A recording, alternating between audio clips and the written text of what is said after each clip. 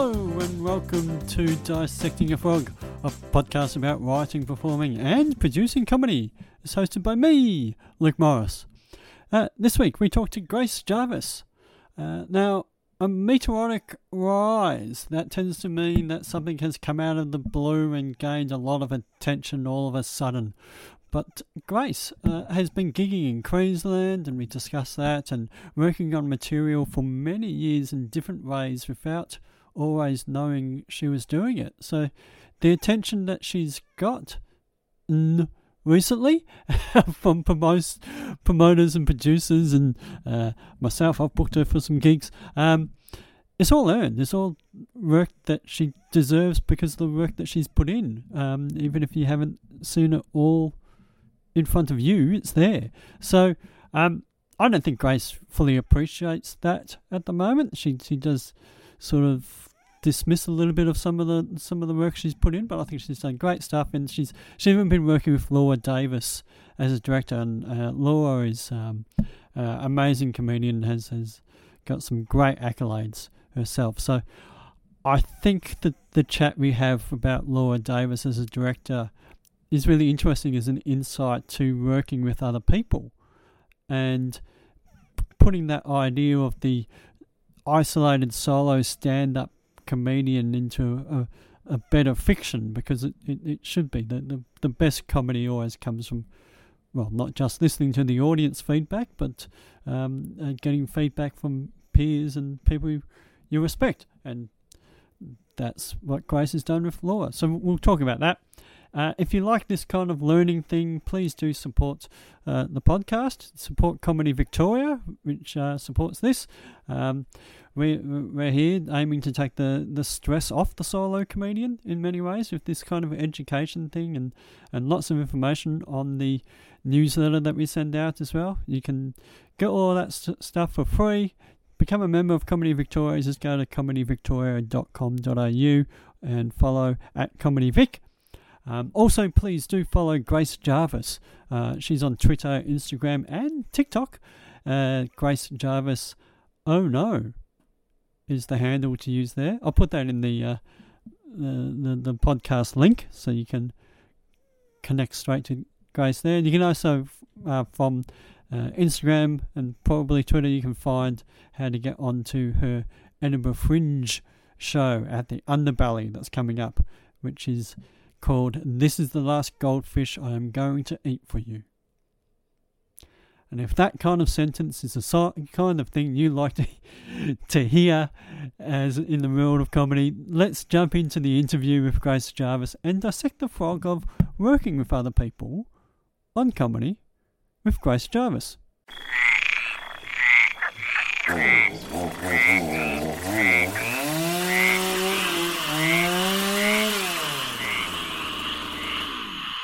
I was going to ask this. I wasn't going to ask this as a question for you, as an opening question. So I'm either going to leave this opening question in or out. So, but in doing my research, I heard something that said Grace Jarvis is the daughter of 3 generations of Kiwi veterans, and then I read somewhere else that it's a military family, and I thought Kiwi veterans was referring to comedy industry veterans.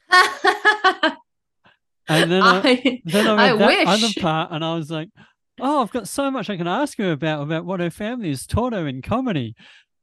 No, my family is almost stressed out by the fact that they don't know anything about comedy. My mom is always like, "I wish I knew how to help you." I'm like, "It's okay. It's not your fault. I've chosen the worst career." No, yeah, I'm from actual veterans, like military veterans. Yes. Yeah. My great-granddad, he was at Gallipoli with the New Zealand Army, and then my granddad was a prisoner of war during the Second World War. And then my dad is an army pilot. My granddad was also a pilot, and my dad is a helicopter pilot. He went to Iraq and East Timor and New Guinea. Yeah. I have a bit about this on stage where I'm like, my family crest is just a big red flashing sign that says post-traumatic stress disorder. We jump if you slam the door. I shouldn't really laugh at that, but I suppose that's what you want. That's the joke.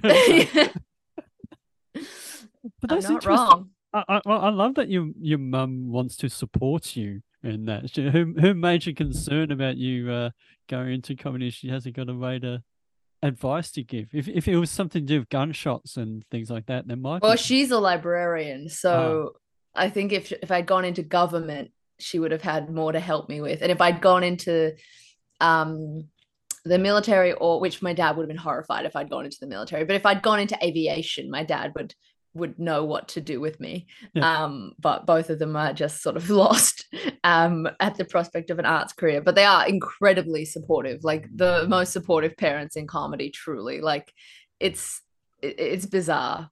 They came to my show in Melbourne like 6 times, and they bought a ticket each time, and they were like, "Oh, I liked that it changed." Like they were giving me notes like on like how it had changed between, like sometimes people are like, "Do you change your show when your parents are in?" And I'm like, I can't. They come too often. Like it's not worth it. Like I just do the show how I always do it. And people are like, "Your parents are in. Are you gonna do the joke about the ketamine?" And I'm like, "Yeah, man. They know about, like they know everything. It's I don't I don't lie." So I talk to them all the time. So like they basically already know all my jokes.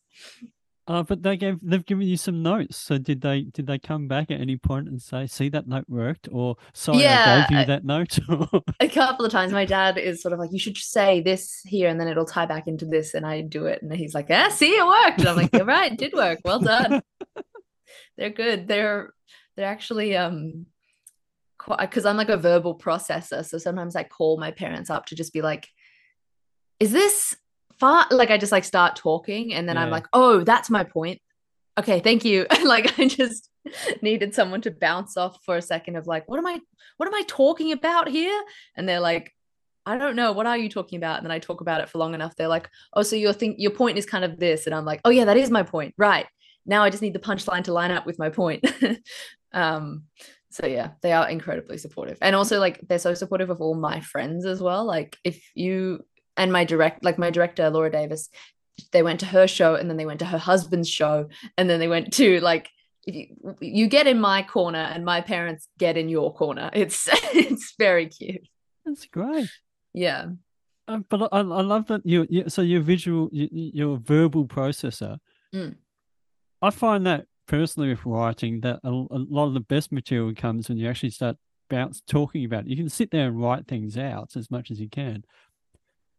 But is that a conscious effort for you? If since you say that you're aware of that, is it a conscious effort for you to take something you've written or any sort of idea that you might have and make sure you do talk to maybe not your parents, but definitely somebody before you? Yeah, I spend a lot of time beating myself up like in uni and school and stuff about how I couldn't just like figure out what I was talking about on paper until I like called someone or talked to someone and I was like, "Oh, right, that's what I'm talking about." Like sometimes when I'm like stuck on stuff, like a couple of times my mom has done this for me where I'm like, she's like, "I'm just going to start typing. You talk, I'll start typing." Yeah. And then she's like, here's what you were telling me." And I'm like, "Oh, okay, now I have a paragraph I can work with." Because like something so daunting about an empty page that just makes me not do it at all. Like something terrifying about an empty Word document, like Calibri body font is a nightmare. And you're just like, there's nothing. But then, you have a paragraph and suddenly you have something to work with and you're like, "Oh, okay, now I can do this." And it's like the idea was already in your head. It's just I couldn't put it on a paper. I couldn't put it straight to paper. There needed to be a verbal step. So yeah, I call a lot of people on the phone just to be like, is this a good idea? Like, is this a good bit? What am I talking about? What's my point? Like, what I'm thinking about this, and then I like get to the end of the conversation and be like, "Oh, okay, now this Yeah. is the punchline I'm looking for," type of thing. Which a lot of my friends are also comedians, so um, that's we just do that for each other all the time. Just call each other up and be like, "Is this fine?" And you're like, "I think so." You're like, "Awesome, okay, bye." Um, Rohan Gandhi used to just call me on the phone to be like, "I've got this bit." And I'm like, "Yep, hit me." And then he'd say the bit, and I'm like, "Yeah, I think that's So not good." hello, how are you? Was No, it? no, just like I'm like, "Yeah, yeah, tell me." And I'm like, "Yeah, yeah, I think that's good." And like we'd sort of bounce it off each other, and then be like, "Okay, bye." And like, yeah, That's great, but it must be very that's odd though as a writer to just be afraid of the page and have to talk things out. I suppose it leads to sort of question of how much do you think that what you do is actually written out and how much of it becomes just dot points and you, Well, until Laura Davis started directing me, yeah, I pretty much didn't write anything out because it was yeah. all just like in my head. But that led to incredible amounts of stress because I just had no proof that I had anything until I like got on stage. Like I would get on stage and I would have material, but it was like there's no proof that I have enough for an hour until you write it down and you're like, oh wait, I have way more than an hour. And Yeah. like so when she started needing to look at it because she was my director, so there needs to be something on the page for her to like fuck with. Yeah. Like I was like, okay, so it's kind of not. I'm trying to make it more of a habit because I am just sort of like a dot point, like scribble a thing and then say it next time I'm on stage, and I think that has like kept me well for like a lot of like my career up until this point. But it does, um, you can there's a different kind of like there's stuff you think of on the fly and there's stuff you like can verbally process and then there's stuff where it's like, oh, this is I've written this out and I can tell where the funny beats are. It's like I think I have a combination of two of those systems. I think my problem is remembering to use both instead of just um not writing anything down or only writing down tweets. And then like I came out of lockdown and I was like, I haven't written anything this whole time. And everyone's like, you've been tweeting constantly. And I'm like, yeah, that's not writing. And they're like, yeah, it is. You wrote it down. Like it's proof of it's proof of concept. That's a joke. I'm like, oh, right. So I think I have just quite a stagnant view of what like writing is. Yeah. And I think a lot of people do, where it feels like you have to sit down and write on the page. Whereas like having the idea, thinking of the idea, talking about the idea with people, like doing tweets about it, like writing little notes, like doing it on stage, like that's all writing, Yeah. Even though it's not like a cartoon of if you googled clip art writer, it's not what that would look like, but No, it's I think it is still all writing. it'd be somebody up in their garret at a desk with an oil lamp Yeah, and and a feather probably. yeah, yeah. And in a trench coat or some sort of Yeah, huddle to keep warm. yeah. But that's interesting that so with all that writing that you did with Twitter and things, did you use all those short because they're what are they like 400 characters now or something? They used to be about 200, but they're small. Yeah, But did you go back to them and try and a couple assemble of them. things? The other night I was just sick of all my own material and I was just like how like I just was like I'm just going to say a bunch of these tweets um on stage and see if they get a laugh, and I was like, oh yeah, they're all jokes. I've like of course they do. Like I've written them. I did it sort of like it was like kind of it's easier, like some of them are like I don't really do like one liners, I guess, so Well, you it's don't. That's why I thought it was odd that yeah. you refer to that. But But I think once you have a sort of a collection of like thoughts, I like the other night I was like talking about like I'm 25, it's a nightmare. I'm in a, decade of emotional and real estate based saw traps, like, and then sort of just like like I sort of just was talking about like being young and not knowing what I'm doing. And then I had several tweets from over the past year or so that like fit into that theme that then, filled out that time of me being on stage. So they weren't like super smooth segues, but they were sort of like, oh, okay, that's a joke. I could expand on that. I could, yeah, it is just sort of like almost just prompts of like, what am I talking about? And it's like, well, this is a feeling I clearly had when I tweeted this. So what does that feeling look like in a larger set and to a larger audience yeah, of people with different life experiences and stuff? Like I had a joke where I was like, I'm 25, it's a nightmare. The other night I got stoned before I had a shower to see if I could do the curly girl method on hard mode, which I was like, I think that's a really funny line. But if you don't know what the curly girl method is, it doesn't really make any sense. Like it's funny. It's still a kind of a funny line, I but laughed. I don't really know what it is, but I'm sort of trying to piece together in my brain what I would it's think the curly girl you method is. like clump your hair up while it's wet so that it dries in nicer. curls, like you Yeah. put like gel and like cream on it, and it's like a whole process. So like the people with curly hair all knew, and then the rest of the crowd, if they didn't know, they still kind of laughed because it was a funny line, Yeah. or they didn't. But then I'm like, if I was putting this in a larger set or in a show, I could reference earlier, like explain what the curly go method is as part of a different joke, and then have that line like be funny for everyone because everyone knows what it is. Yep. So yeah, that kind of stuff you sort of have to think about in terms of larger chunks of time as opposed to like 7-minute sets where it's Yeah. just like I'm just saying the line to see what happens. Yeah. This is But just data. This is research. but that's interesting that you've already put that sort of thought together as to the difference between taking just a treat and see how you can expand on that as an idea with other ideas you've got, and then whether or not that fits within a 5-7 minute routine or how to approach it into Yeah, it's almost a like I've written a bunch of my own writing prompts that I should go back to and be like, oh, what could I say that's more than this? And sometimes you can't. It's just that tweet. But like a few, I've been looking at a couple of things recently where I'm like, oh, I could talk more about that. That could be a punchline in a longer bit, or yeah. like that could be like the start of a bit about this specific thing, because it's sort of like I felt this way about this thing at this time, and now if my like longer bit is about feeling that way, I can include that joke and this joke and this joke that all relates to that, you know. Yeah, D- it's kind of, you're almost spoilt at a certain point of like, oh, I've got lots of punchlines, I can drop some of these, like I can or I can do them better now, you know. I love Twitter. I'm sad it's dying. well, I didn't know it was dying. Isn't it still? I thought it was quite strong and healthy.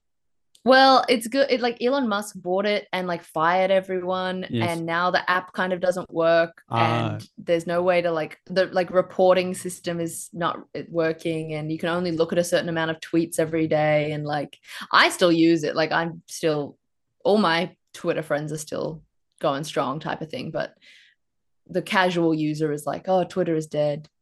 And did I'm like, I'm still on there. I like did it. did you get on there for any writing or comedy purpose?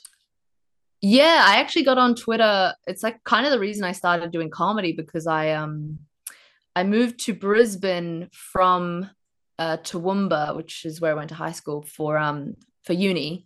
So I moved to Brisbane to go to uni, and my first year of uni, I just like didn't make any friends.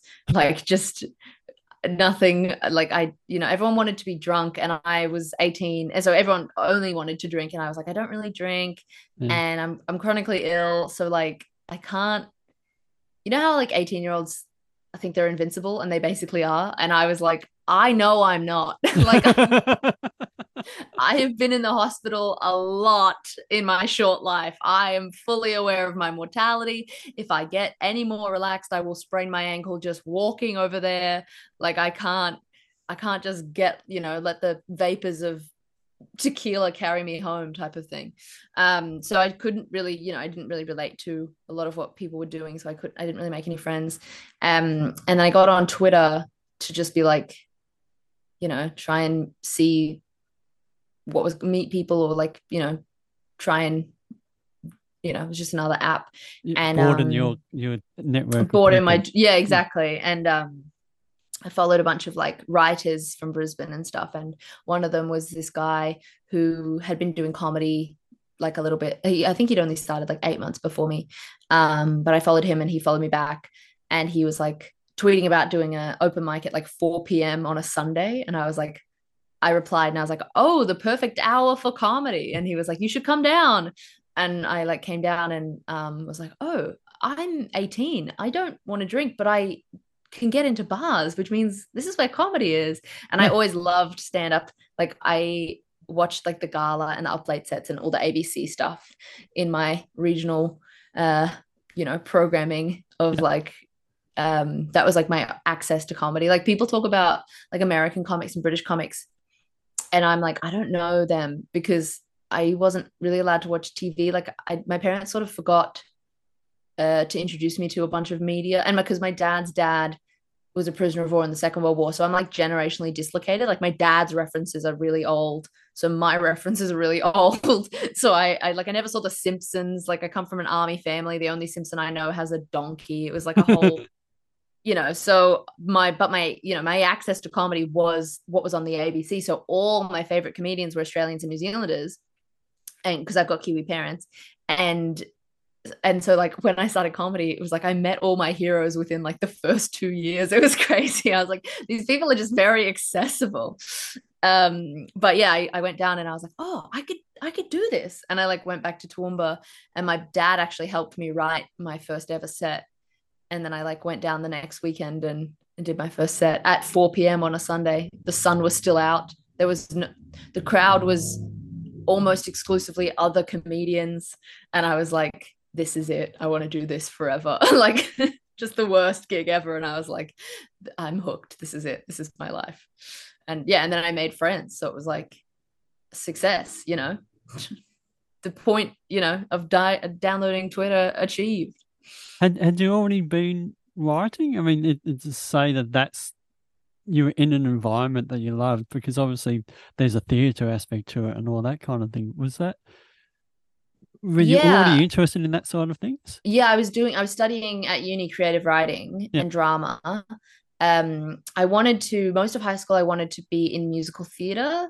I was a singer, and I always liked that, and a dancer. And I was like, I wanted to be in musicals, and I still love musicals, but I auditioned for the conservatorium my last year of school, and they were like, I got through the final round, and they were like, come back when your voice is a bit older. And I was like, cool. I actually don't want this. I don't want to hang out with these people ever. Like, I love musicals, but the people who love musicals are often just so frustrating. So I was like, I am actually changing my mind on what the dream is here. I don't know what it is anymore, They're but it's frustrating not because of their this. standards, their intensity, their love Yeah, of very musicals are very intense, very the world revolves around me, okay. very competitive in very passive aggressive ways where it's like we all support each other, and it's like you hate me, I can't, don't do this to me. And I didn't know I was autistic at the time, but I now know that I'm autistic, and I'm like, I I can see your face, you I don't know what it is, but your tone is not matching up with how you actually feel about me. There's something, I can't put my finger on it, but it's um so yeah, I was doing creative writing and drama at uni, and because I'd written a play for my local theatre in my last year of school, and I won an award from the Queensland Theatre Company for it. And I was realizing how much better I liked being in charge of the jokes, Yeah. because like when it's someone else's script, you have to like do their jokes, and I would be like, oh, it's not good. So like when I was like writing them, I was like, oh, this is really funny, this is really good. And then the actors would like fuck with my script, and I'd be like, hey, say it how I wrote it. Like I wrote the jokes, you're not good at jokes. So it was kind of like I loved being in control of the story, but I didn't like that I wasn't in control of how it was performed. So when I started doing comedy, I was like, oh, this is perfect. This is exactly what I want. I'm in control of the story and how it's performed, and like who hears it. And like, it's so much, it's like people make fun of shows about getting diagnosed with ADHD because like just every comic has it basically. Yeah. I'm always shocked when you don't have it. But because it's like, of course all comics have dopamine deficiencies. That's why we do this. It's like the perfect craft for instant gratification, because you write a joke, you get on stage, you say it, and you get feedback immediately. Whereas when you're like when you're writing and like trying to get published or trying to submit, you have to wait for rejections, and it's like there's no instant You have to wait for gratification. rejections. Yeah, no. Yeah, you have to wait for rejections or acceptances, but there's no instant. And like auditions and stuff, it's just like trying and trying and trying and getting rejected, or like waiting for someone to even tell you if you did a good job. Whereas comedy, it's sort of like, I know whether or not I did a good job because the Yeah. people laughed. Yeah. it's so good for a brain that's dopamine deficient. Like, Yeah. I mean, it's bad industry wise, but the actual craft of it is it's like, of course people with ADHD flock to this industry. Of course, like it doesn't require a huge amount of like waiting around. You can just get on stage tonight, you know? I think Danny McGinley described it as that stand up and boxing are the two jobs where you know whether or not you're doing your job well Yeah, quite quickly. immediately. Yeah. Yeah. Yeah, it's not like a builder where it's like, well, the house looks sturdy. Let's find out. Like stand up, it's Invoices like, oh, paid. I'll walk away. I'll Yeah. walk away. Yeah, exactly. Stand up, it's like, oh, that joke is not doing well. Yeah. Like that's clear and obvious. Yeah. One thing you mentioned in that, no, the writing a narrative. I think that's a good segue into writing your shows because you were talking about taking things from Twitter and expanding upon those. But you wrote an actual an actual play. You wrote a play at school. Do you try and put a narrative into? To be honest, I've only at this stage only seen you do five, Sets. 10 sets. I haven't Yeah, seen. yeah. Sorry, mate. I haven't managed to get No, no. there yet. It's fair enough. It's far away. No, yeah, I do kind of I'm getting better at it, especially since I've had a director to like look at it because it is the scariest part is just like having a hunk of text and being like, how do I make it connect? Like that's the hard part because just Yeah. having an hour worth of jokes is like fairly easy, but like making it. So last year my show was about um getting my appendix out and my rabbit.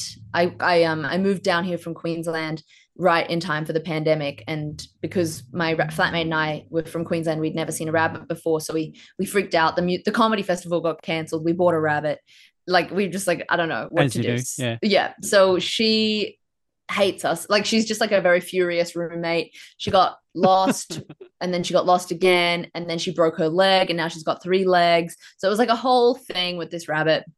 So that was kind of the arc and it was sort of attached to me talking about getting an emergency appendectomy during the pandemic and like I have medical PTSD and like military like veteran history and stuff. So like that was all kind of like I was trying to make that work and it was it was okay. I did a better job this year because someone was like looking at it of like Yeah. what does this connect to type of thing. But it does I do like try and have if not necessarily an arc, at least a thematic thread you can follow. Yeah. So this year's show was about getting diagnosed with autism and like struggling to make friends as a kid and like being queer in country Queensland and like the ways in which we tell kids to be themselves and we don't mean it. Like I'm like, you can tell me that all you want, but your actions kind of keep proving that you don't actually want that. Because I've never not been myself. I've actually never had another option. Like you were pretty. You've been very comfortable calling me a very weird kid for most of my life. And then getting diagnosed Your with autism. parents referring to you as a weird. No, not my parents. My parents never thought I was weird. Like that was okay. that was sort of part of the show. Is like my parents loved me so much they didn't notice I was odd in any way. Also because they're like, well, we didn't know that was strange for a kid to do because we did that when we were kids. And I'm like, yeah, it's genetic. You both have it. Odd ducks keep interbreeding. But yeah, so it is like, if not, I used to watch, like, I think Tom Ballard had a couple of shows when I was a teenager that I was like, oh, that's so clever, of like one story kind of over an hour. Yeah. And I haven't so much done something like that yet, but my shows are sort of more patchworky of like, you see how this connects to this, even though they're different stories, but they're about the same feelings and about the same, feeling isolated and alone and weird and, and portrayals of that in media and stuff like that. So I guess, yeah, I think that's kind of the skill of the craft that's harder than necessarily just making people laugh. It's like, because like in a club setting and stuff, it's like you just, just do your jokes, make people laugh. But in a festival setting, I'm really trying to make it like like a show, you know. I, um I love that you say that because I did make a note saying because you said just writing jokes is easy, and obviously it's not easy, but no, it's no. easy enough. But so why? And I was going to say not that I disagree with you because I agree with you entirely. Why would you try and make a narrative? And it's like you Well, said, you it's don't have to. harder. Like, there's It's so many shows where I'm like, that was so funny. I laughed the whole time. Like, yeah, I love it. There's a sort of a depends what your style is and what yeah, your goal is. But I think there's something special about being able to prove your writing is good, not just on a joke by joke basis, but on a narrative yeah. basis. It's almost a different set of skills, which I'm like want to be um, showcased when I do stuff, I guess. Yeah, because my play I wrote was like based on Shakespeare, so it was never like a narrative I had to pull out of thin air, but it is, it's similar to just being like, okay, so you have to hit these beats and then build the show around that. Like, what am I trying to say? What are my points? Okay, as long as I hit those points, um, then the rest of the show just needs to allow for that kind of thing. Yeah. So, anyone who might be listening, hopefully heaps of people, how do you define what do you define by a narrative? What makes it a narrative as opposed to just jokes? I know we're talking about a story that fits in there, but anybody could just write a story. But what makes it a narrative that has My attention, draws your attention? my favorite kinds of shows, and what I think trying to do is like shows where you're just in the room laughing, laughing, laughing, and then you walk out and you go, oh, that was all connected. Like, Yeah. it's almost so subtle that you don't notice until the end that it's pulled all together.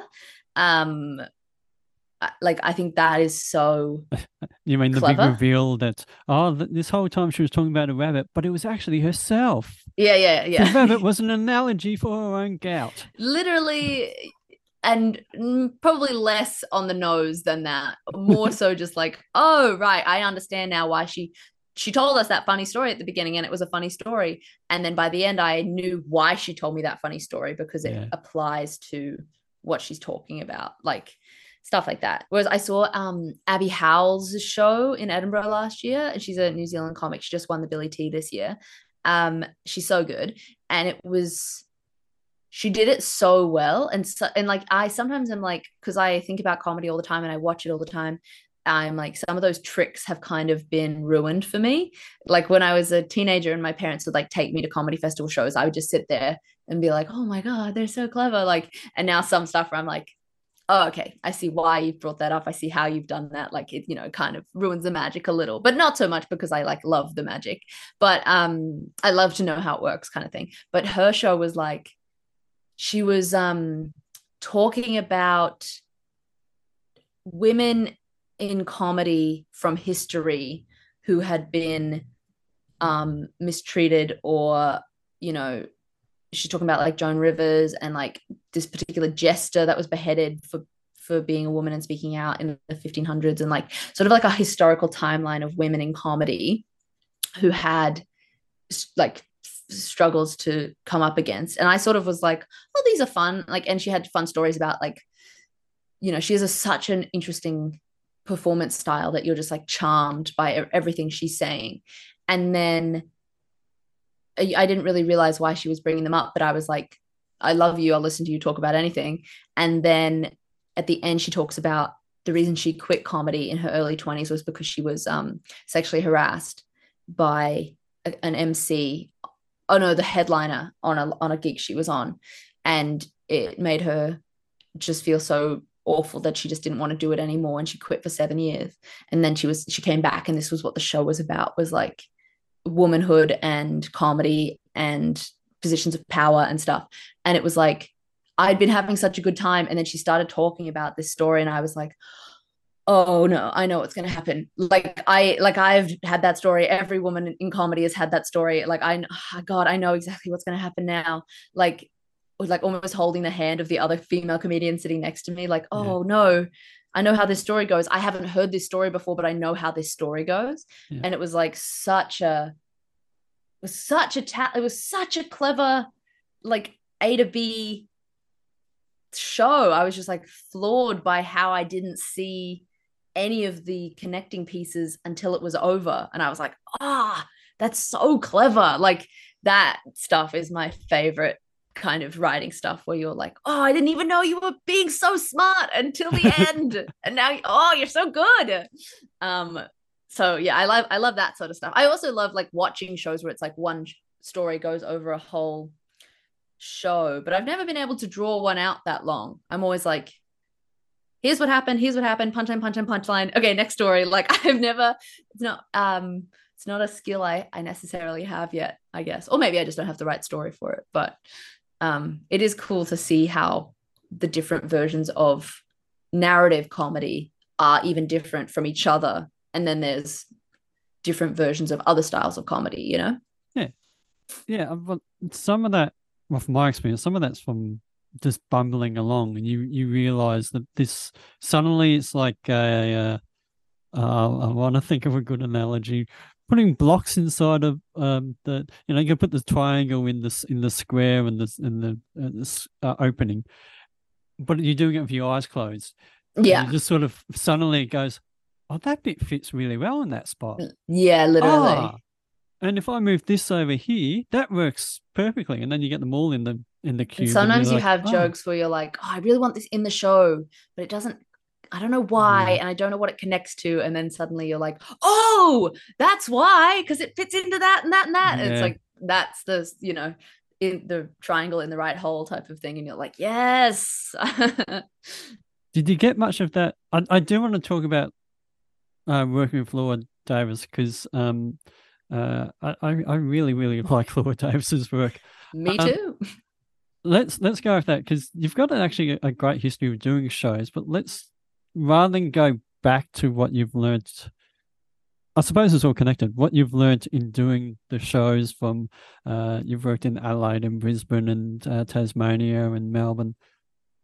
What did you learn with Laura though about? You said that you gave her a script. So let's start with the starting point of working with a director. Was the first thing she wanted your script so that she could look at it, or what? No, the first thing she wanted was just like a slush pile of like every idea kind of thing. Uh, Um, so you it was had just it. You like, didn't already have a show idea of what you wanted to do. You just said, "Hey, can we team up?" And she said, "Here's yeah, give me everything." she saw my show last year, my first show, and she was like, "Can I direct you next year?" And I was like, "Yes, please." And so then sort of end of last year, she was like, what do you want to talk about? Like, what's in your slush pile? What jokes do you want to be in there? It sort of starts with just like, what good jokes do you like at the moment? Like, what's going in, kind of thing. And then it's sort of like, and now what, how does that connect? And she's so good at, I want to make this point. What's my punchline? Whereas I have always historically been like, here's my joke, here's my punchline. Where does it fit in? And she's so good at being like, fuck that. Don't be funny. What's your point? And then we can make it a joke. And I was like, oh, that is so cool and clever and Isn't harder. that It's harder. hard? I mean, yeah. Because Um, at the moment I'm trying to write a joke about something I care about, but each time I attack it, I just think I'm so passionate about this, I can't see anything funny in it. yeah, that's a great, yeah. I have a couple of stuff like that where it's like, I'm right, but I'm not being funny. Yeah. I'm right. I think it's a good point, a good argument, but it needs punchlines. And sometimes that means, yeah, it doesn't go in because it's too passionate. But I think that's a better problem to have Yeah. than no passion. I think it's easier to work with too much passion than it is to work with um, you know, apathy. Yeah. I think a lot of comics who just sort of throw shit at the wall to be like, you guys want to hear about this? Where it's like, do you care though? Like, Yeah. do you like, what do you think about this? Like, do you care about it enough to talk about it with enough tact to do this. Like I worry sometimes because like specifically boys, like when they start like young, like 18, like 18, 19, 20. I started when I was 18, but like I've only recently stopped doing exclusively autobiographical jokes. Like I'm sort of dipping my toe into like societal observational stuff because I've always been so afraid of someone telling me I was wrong. Yep. Or wanting to argue with me about something that I've always just been like, well, you can't argue with me because this happened to me. Like this isn't you can't deny that this happened to me because it just happened to me. Whereas making sweeping generalizations about the state of the world, people sort of can get into it with you, and that always terrified me. But I worry with like young boys particularly, they start and they think they have to like make jokes about like hot topics in the news type of thing. Like we got like 19-year-old boys turning up talking about trans issues, and I'm like, oh my god, like you are not skilled enough. You do not have the nuance of the situation, let alone the actual like They've lost a lot of craft. YouTube videos Yeah, about like people. you're not equipped to do this, man. Like tell me a funny story that happened to you. Like Yeah. what do you get up to anything on the weekend? Like please Start with that stuff. start with that. Like this is like I and like lots of people, like lots of comics are skilled enough to make like, you know, observations about you know, political issues that they're not necessarily attached to. And I wouldn't, you know, I think it's good for people who are not necessarily of specific minorities to speak out about issues of, you know, because it makes it less of an isolating thing. But if you're just talking out of your ass about something that doesn't affect you and you haven't thought about it and you're not that good at this yet, like wow, the audience doesn't trust you. Like we are stressed. Please tell me something funny you did at soccer. I cannot hear about your opinions on like oil, you know, or like housing you know, crisis. pride. Yeah, you know, at least the housing crisis might actually affect you. Like, you know, yeah, you know, sexual assault statistics and stuff where I'm like, oh, do you think that's because come on, man, give me something so that I know you're an okay guy before you get into this.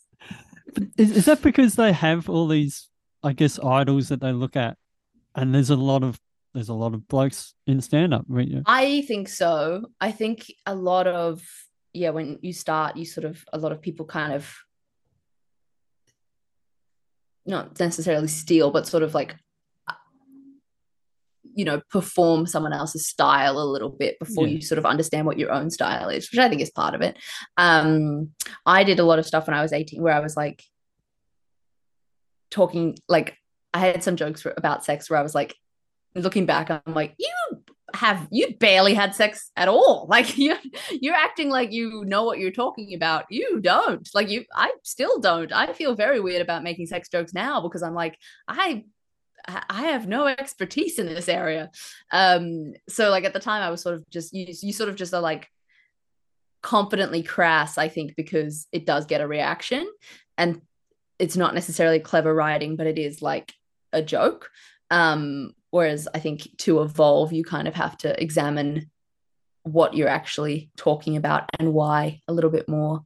But yeah, I think it is like a lot of people like, yeah, a lot of very famous comedians kind of are talking about the big issues, and sort of sometimes people think that that's what comedy is a lot of the time. And I'm like, it is totally a lot of the time, but like, it's also just funny stuff that happened and like weird, wacky, you know, clowny stuff. Like you don't actually have to dive straight in on the hard-hitting issues of, again, who's like, you're copying a man who I don't trust his opinion on this either. So like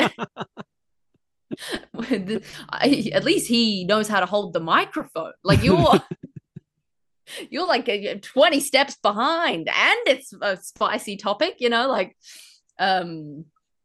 so yeah, it is it's the Wild West, I guess. It is. Which is what I love about stand-up as an art form in the first place, is just that anyone can do it. Yes, Yeah, no, sorry, I just had flashbacks to a gig where you sometimes you give the microphones to people and then they say stuff and you think, oh, okay. Oh yeah, everyone can do it. It doesn't mean that they're good at it. Yeah, I learned that lesson in Brisbane because when I first started, I was just very friendly to everyone, and then I quickly learned my lesson. Just be a little bit more reserved with the friendship until you see the person's set. Just check Yeah. that they're not going to start yelling the N word on stage before you are overly polite. Because I'd be like, oh, great, chatting, chatting, Yeah. chatting. And then they do their set, and I'd be like, oh, We I can't be am friends. pulling back. Ooh, easier just to wait it out. We'll step back because we're technically running out of time. I'm sure we could talk all day about this stuff, and Yeah. I really could, but I don't want to hold up your whole day. Let's go back to talking with Laura Davis, and what you said about she's really good at you giving the idea and the things you want to talk about, and then trying to find a punchline. Did anything like that make it into the show? Was there any tips where you found ways to get that punchline? Was it just tragedy plus time equal to final way to find what the joke was, or I guess I usually had the punchline. And then she would say, oh, you could add a second one there. Like you could double down on that joke, or you could flip it over so that you say what you're talking about and then say your joke. And as opposed to saying your joke and then being like, and that's about this, so you give the audience more of a chance to have like a run of laughing if you say, this is what I'm talking about, here are my jokes about that. yeah, okay. Like structure, just she's very, very good at structure. She's so good at it. Like you've seen her shows. She's a genius. And she's just very good at just like holding your hand and being like, you're close, and then you find it, and she's like, yeah, that. And I'm like, oh god, yes, of course. Like that's brilliant because that's terrific teaching. That's better than someone's just giving it to you. You have to make the brain connections yourself. Truly, yeah, it is. She's genuinely a very good teacher, which I think is not necessarily a skill every comic or every director has in the same way. Where now that I'm thinking about it, she does do a lot of like, you're so close, like you can find it, and I'm like, oh, I found it. It's a very cool thing when those like blocks slot into the right holes. I'm already like thinking about ideas for next year's show, and she's like, you still have to do Edinburgh, and I'm like, yeah, I know. She's like, you could fix your show for Edinburgh, and I'm like, yeah, but I got big ideas. Like I'm sick of this one now. I still have to do a whole month of it. Do you think you changed the show much though? I would imagine that from the very first time you perform it all the way through to Edinburgh, you still sort of refining it in a way. It's changed a lot. Because I did Melbourne Comedy Festival, I did Sydney Comedy Festival, I did New Zealand Comedy Festival. So there was just stuff that would just come up, or like stuff that I'd written and then it wouldn't get the laugh in the room, and I'd be like, oh, okay, I need to change that to something else. Or like stuff where I was like, I don't know if this will get a laugh in the room, and it did. And then I was like, oh, I could like actually expand that into a couple of laughs. And I think also like it's the same thing of like saying your show every night really helps you realize what your point is. And like there's a couple of scaffolding bits that I'm like, I can take that out now because I have a more succinct way of telling you my point. Because I just needed those scaffolding before I sort of properly knew what it was. And now, some of it can go out. And then some of it I like changed some of the references in New Zealand and did a couple of New Zealand, growing up with Kiwi parents jokes, and like changed my cold chisel joke to a Dave Dobbin joke, like so like stuff like that. And for Edinburgh too, I'm like, sort of have to adapt it a little bit for your audience. And then it does like change. There's so much stuff which is like you say something in the moment and you're like, oh, that's good, that's staying in actually, and I can lose this piece that was not necessarily a bad joke, but wasn't actually like filling a role kind of thing. That you don't really notice that until you're saying it, and you're like, especially stuff where I'm like, oh, I forgot that 3 nights in a row. It can probably leave. Like it didn't affect the show that I Yeah. forgot that bit, so it's done. Um, yeah, It's an I'm interesting thing. hoping. Someone, I heard a writer say that they wrote their film from scratch five times. I think it was actually 10 times. Mm, But and for me, I just imagine that being a horrible thing because writing a script is quite hard, and takes a lot of time. But they said that the more they did it, the more they just, things they forgot, they left out.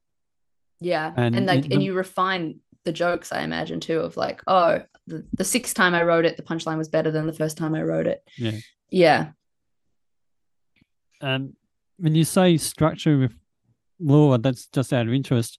You just referring to um, uh, how to how to arrange the jokes in order, or was it to do with that narrative? I suppose that's the same question. Both, yeah. Yeah, It's sort of a combination. I always get stressed again by like an empty document. So she's like, just put stuff in it, and then we yeah. can move it around. Like there just has to be stuff we can move. Have you ever tried Um, the technique of having the post-it notes and you just put them on the wall and then you just move post-it notes around? I don't know what it is about it. It doesn't work for me because it's almost like, because the joke, like you have to sort of write one joke on a post-it note Yeah, and then you can move the jokes around, but what needs to be refined in my stuff more so is the between, like the connective tissue kind of stuff. yeah. So it's kind of hard to look at it where it's just like penis joke and you're like, but how does that start again, and what do I say first, and what am I talking about beforehand that could lead into that? Like I find it easier to be in sort of text. Now initially I did sort of just like put them all on index cards and be like, this is the show, like my first time. And now I'm like, oh, I see why you write it down. Just to make sure that this actually does connect to this, because at a certain point, with the sticky notes you can sort of be like, this, and then you realize, oh, those two sticky notes actually can be gone entirely because that goes into that. But then now what, you know, I'm not so much into the sticky notes. I understand the purpose, but I always it at Different least people. looks like you're doing something. That's Yeah. what's fun about it. Oh no. Oh man, it's You go into a fantastic in comedian's movies. you Yeah. go into a comedian's bedroom and they've got sticky notes up, and I'm like, oh yes, you're Yeah. writing. I get it. They're from 5 years ago. Yeah, I haven't taken them down. Yeah. um, I've got three questions. Let's finish off with three questions for you. Mhm. Last one, when working with Laura, directing just sounds like it's someone who's going to tell you where to stand and move. And obviously we've talked a lot about the writing influence, but was there any tips about being on stage and presenting the material? Yeah, she did. In New Zealand, I she was like, here's my tips on it. Like she was just pointing out stuff that I had never noticed that I did, where I think because I started when I was 18 and in Queensland at like a lot of rough gigs, I sort of put on this persona of like, I'm just sweet and anxious and you don't have to worry about me, and everything's fine. Like I'm just sort of shaking and trembling and I'm not a threat to you. And so she would just be like, you don't need to do that anymore. Like your jokes are good. Just say them like they're good. Like she says, like sometimes you laugh at your own jokes because you're worried that the audience won't laugh at them. And it's like that makes them insecure. Just say them and Oh, wait for really? laughter. I thought And you I was sort of like, did that on purpose as a way, like, because some comedians do that as a shine post kind of way and endear themselves with the audience early on. And I think but I thought I was doing it on purpose. And then I was like, oh, I'm not even noticing that I'm doing that. Like, she was like, you do this thing where you breathe out through your nose into the microphone and it blows the speakers. So people think you're not done talking. So they don't laugh. And then you freak out because they haven't laughed. So you just go into the next thing and you're rushing them. And I was like, wow, yeah, I had never noticed that I was doing it. And now I look at videos of myself and I'm like, oh, wow, yeah, I do that all the time. It's just breathing into the microphone. It is frustrating. So it was, yeah, a couple of stuff like that where I was like, that's so helpful to just have someone someone observe you from an outsider's perspective, because you really can't see yourself a lot of the time. I really don't know what I'm putting out there until someone was like, this is what it looks like. And I was like, oh, okay, I can fix that. I sort of like cried. Also someone who can pick it up and pick those little details up, because exactly, that breathing into the microphone causes a sound barrier for the audience to stop them from laughing. And you notice all the best comedians leave that little break, because that does give the cue for the audience to know where their part of the routine is. Yeah. And I think I spent so many years just insecure about my own writing that I was like, I didn't assume that they were going to laugh. So it was like next punchline, like, you know, just speed of light type of stuff. And she was like, you've got your, 18-year-old you is still trying to protect you from like fucking rough Gold Coast crowds. And she doesn't need to do that anymore. You can put her in the front row. She can just watch. And I was like crying in a cafe. Like, that's so sweet. Yeah. I was like, I like 18-year-old you trying to look after the older you. I know. She's like, you can just talk to 18-year-old you and say, I don't need you anymore. You did a good job. You've kept me safe, but I can do it by myself now. We need and to I was just up. Like, crying. There's a spot for you in the front row. Yeah. So yeah, stuff like that is actually, it is like, I guess comedy directing is more of like dramaturgy sort of stuff, but yeah, even just like stage presency stuff and like holding the microphone and stuff, because I've got a weak wrist too. So I think I used to sort of ham up the tremble on the hand, because it was like, I don't want it to look like it's an accident, or I don't want it to look like I don't know. So I would just do it more on purpose. Yep. And now it's like, well, you're not doing that anxious character anymore, really. Like you're you know, you don't need them to think you're terrified for them to think you're funny. Like, yeah, just even like stuff like that I just had not noticed that I hadn't changed since I was a teenager. That's really interesting. No, that's cool. Second last question. As I said, Brisbane Comedy Festival, Adelaide Fringe, Tasmanian Fringe at the end of the world, Melbourne Comedy Festival. You went to Sydney Comedy Festival, New Zealand Comedy Festival. Is there any one of those those gigs, those festivals and fringes that you've been to, that you'd pick any of those out as something you'd recommend other people do, either on the way up or and any tips for any of those? All of them, you sort of learn something at all of them, but also it's like what you can afford. Like, it's expensive to do.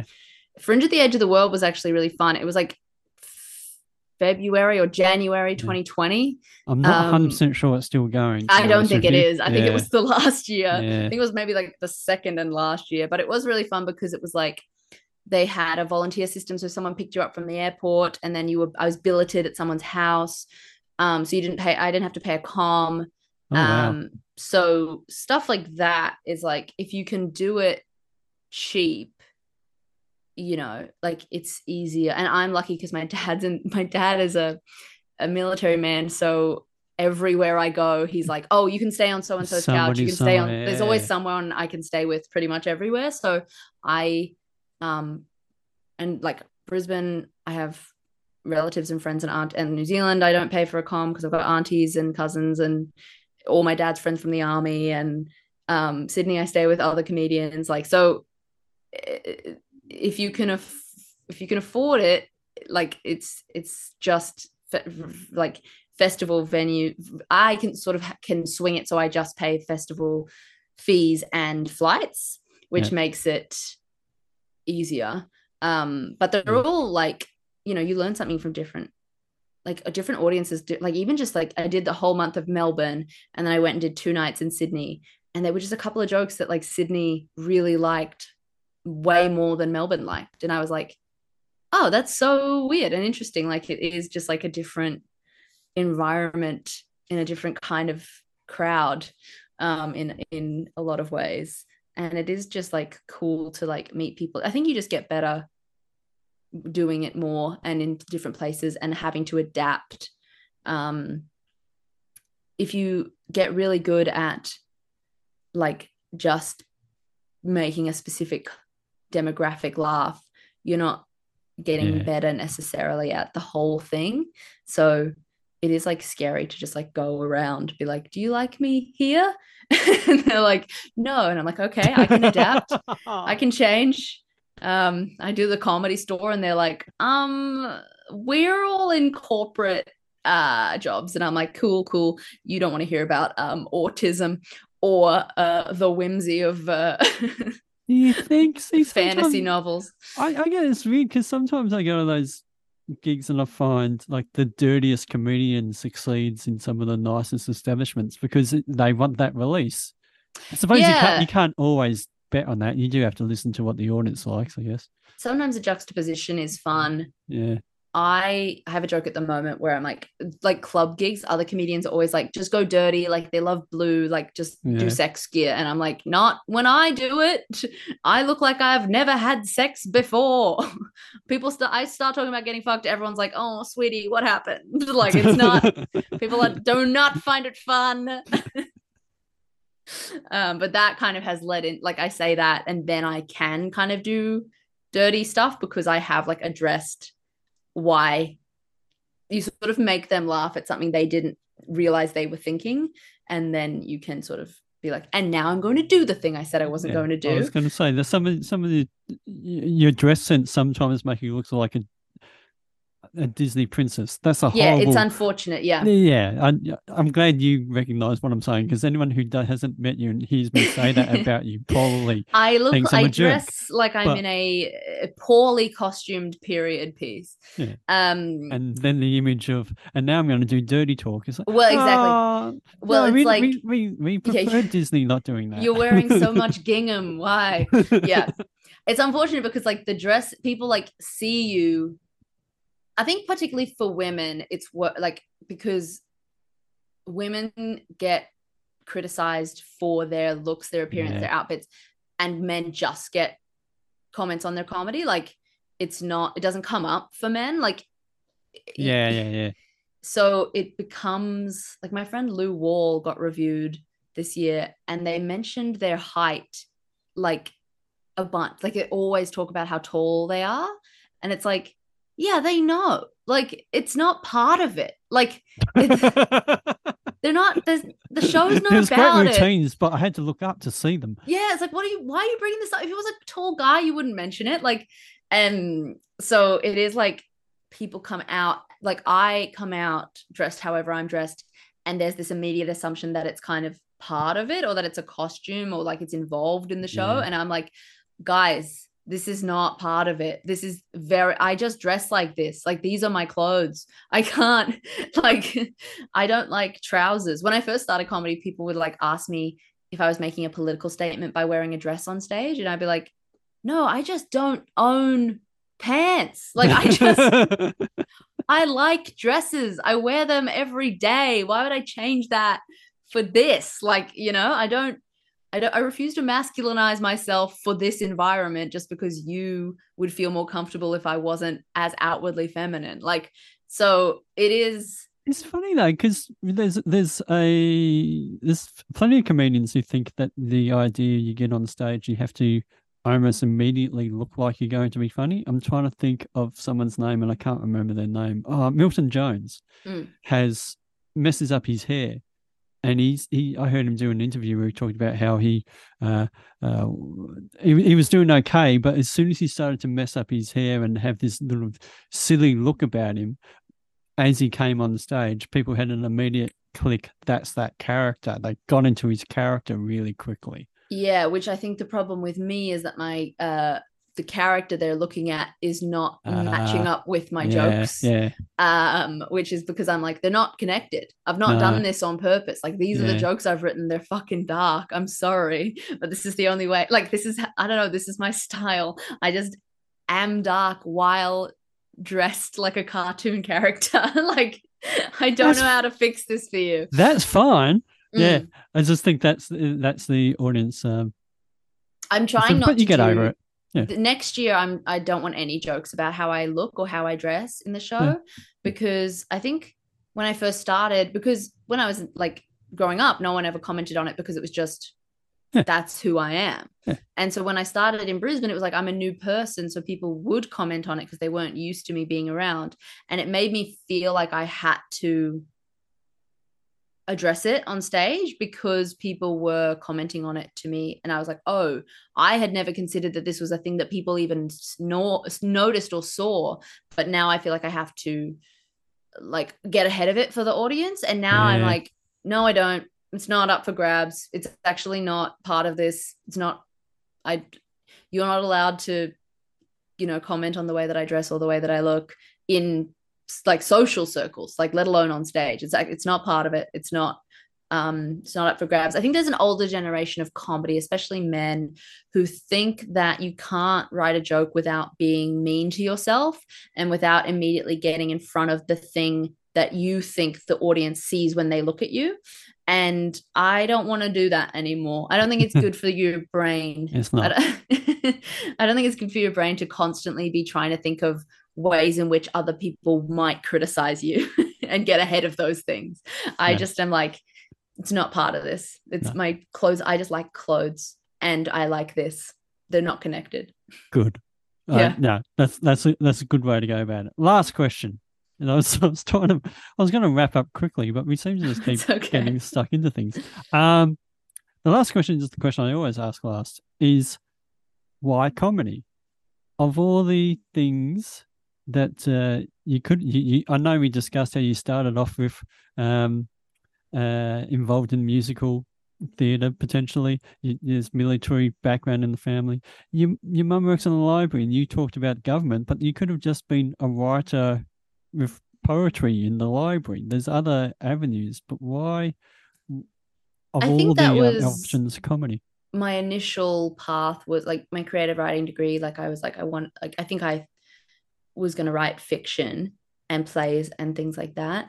I think I like having control. I think that comedy is like, in some ways there are like gatekeepers and people in charge of stuff that you want, but like in a lot of ways, if you're just good at it, like, and I like, it depends, because like people say that, like white men say that of like, if you're good, you're good. And it's like, well, no, because women come on stage and people of color come on stage and we start at -10 trust and we work our way up to 0. And you come on stage and you start at 10 and spend your whole set losing them. So like we have a different we have a different we have a different experience. We have a different experience of this as an art form because of misogyny and racism and homophobia. But in some ways, it is just sort of like, you can do it. Like tonight, you want to do comedy tonight? You can turn up, you can sign up, you're on. You're doing stand-up, you're in control, you've written your jokes, you're in control of how they're performed. Like there's no waiting around to see if somebody wants you, or I mean, there is at a certain level, like, it's still that, but it is like with publishing, you can book yourself to a festival in Brisbane or Adelaide or something, and then Brisbane you can't, because you have to have management. We always used to joke that we would be allowed to be in the Brisbane Comedy Festival when we moved away from Brisbane.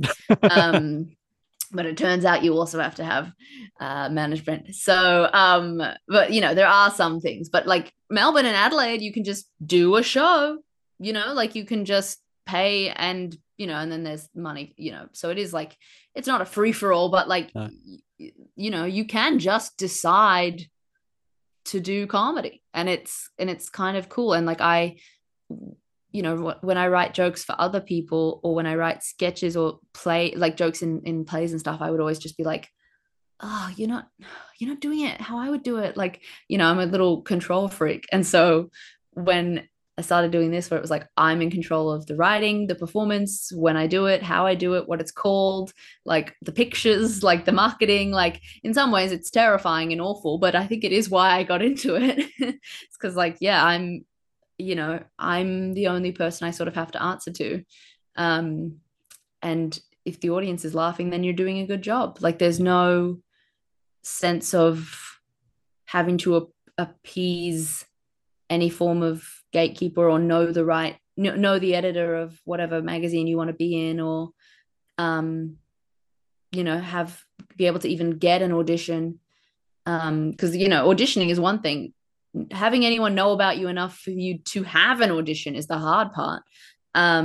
So yeah, it is kind of, it's all you up there, which is the scary part, because there's no character to hide behind, or there's no someone else wrote this script, I'm working with the best I have. Like, it's like, you wrote it.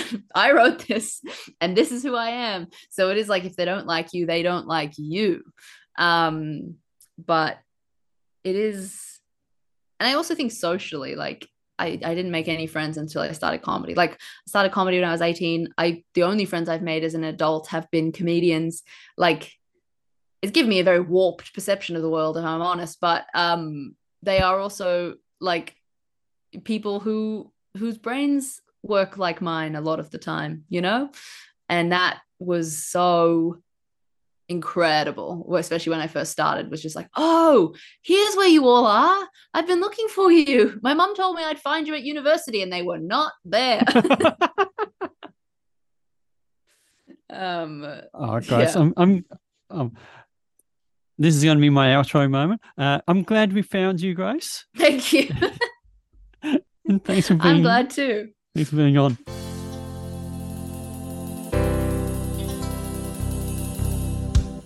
That was another good episode. Thank you for listening to Dissecting a Frog, presented by Comedy Victoria. To support this podcast and hear about upcoming gigs and opportunities, become a member.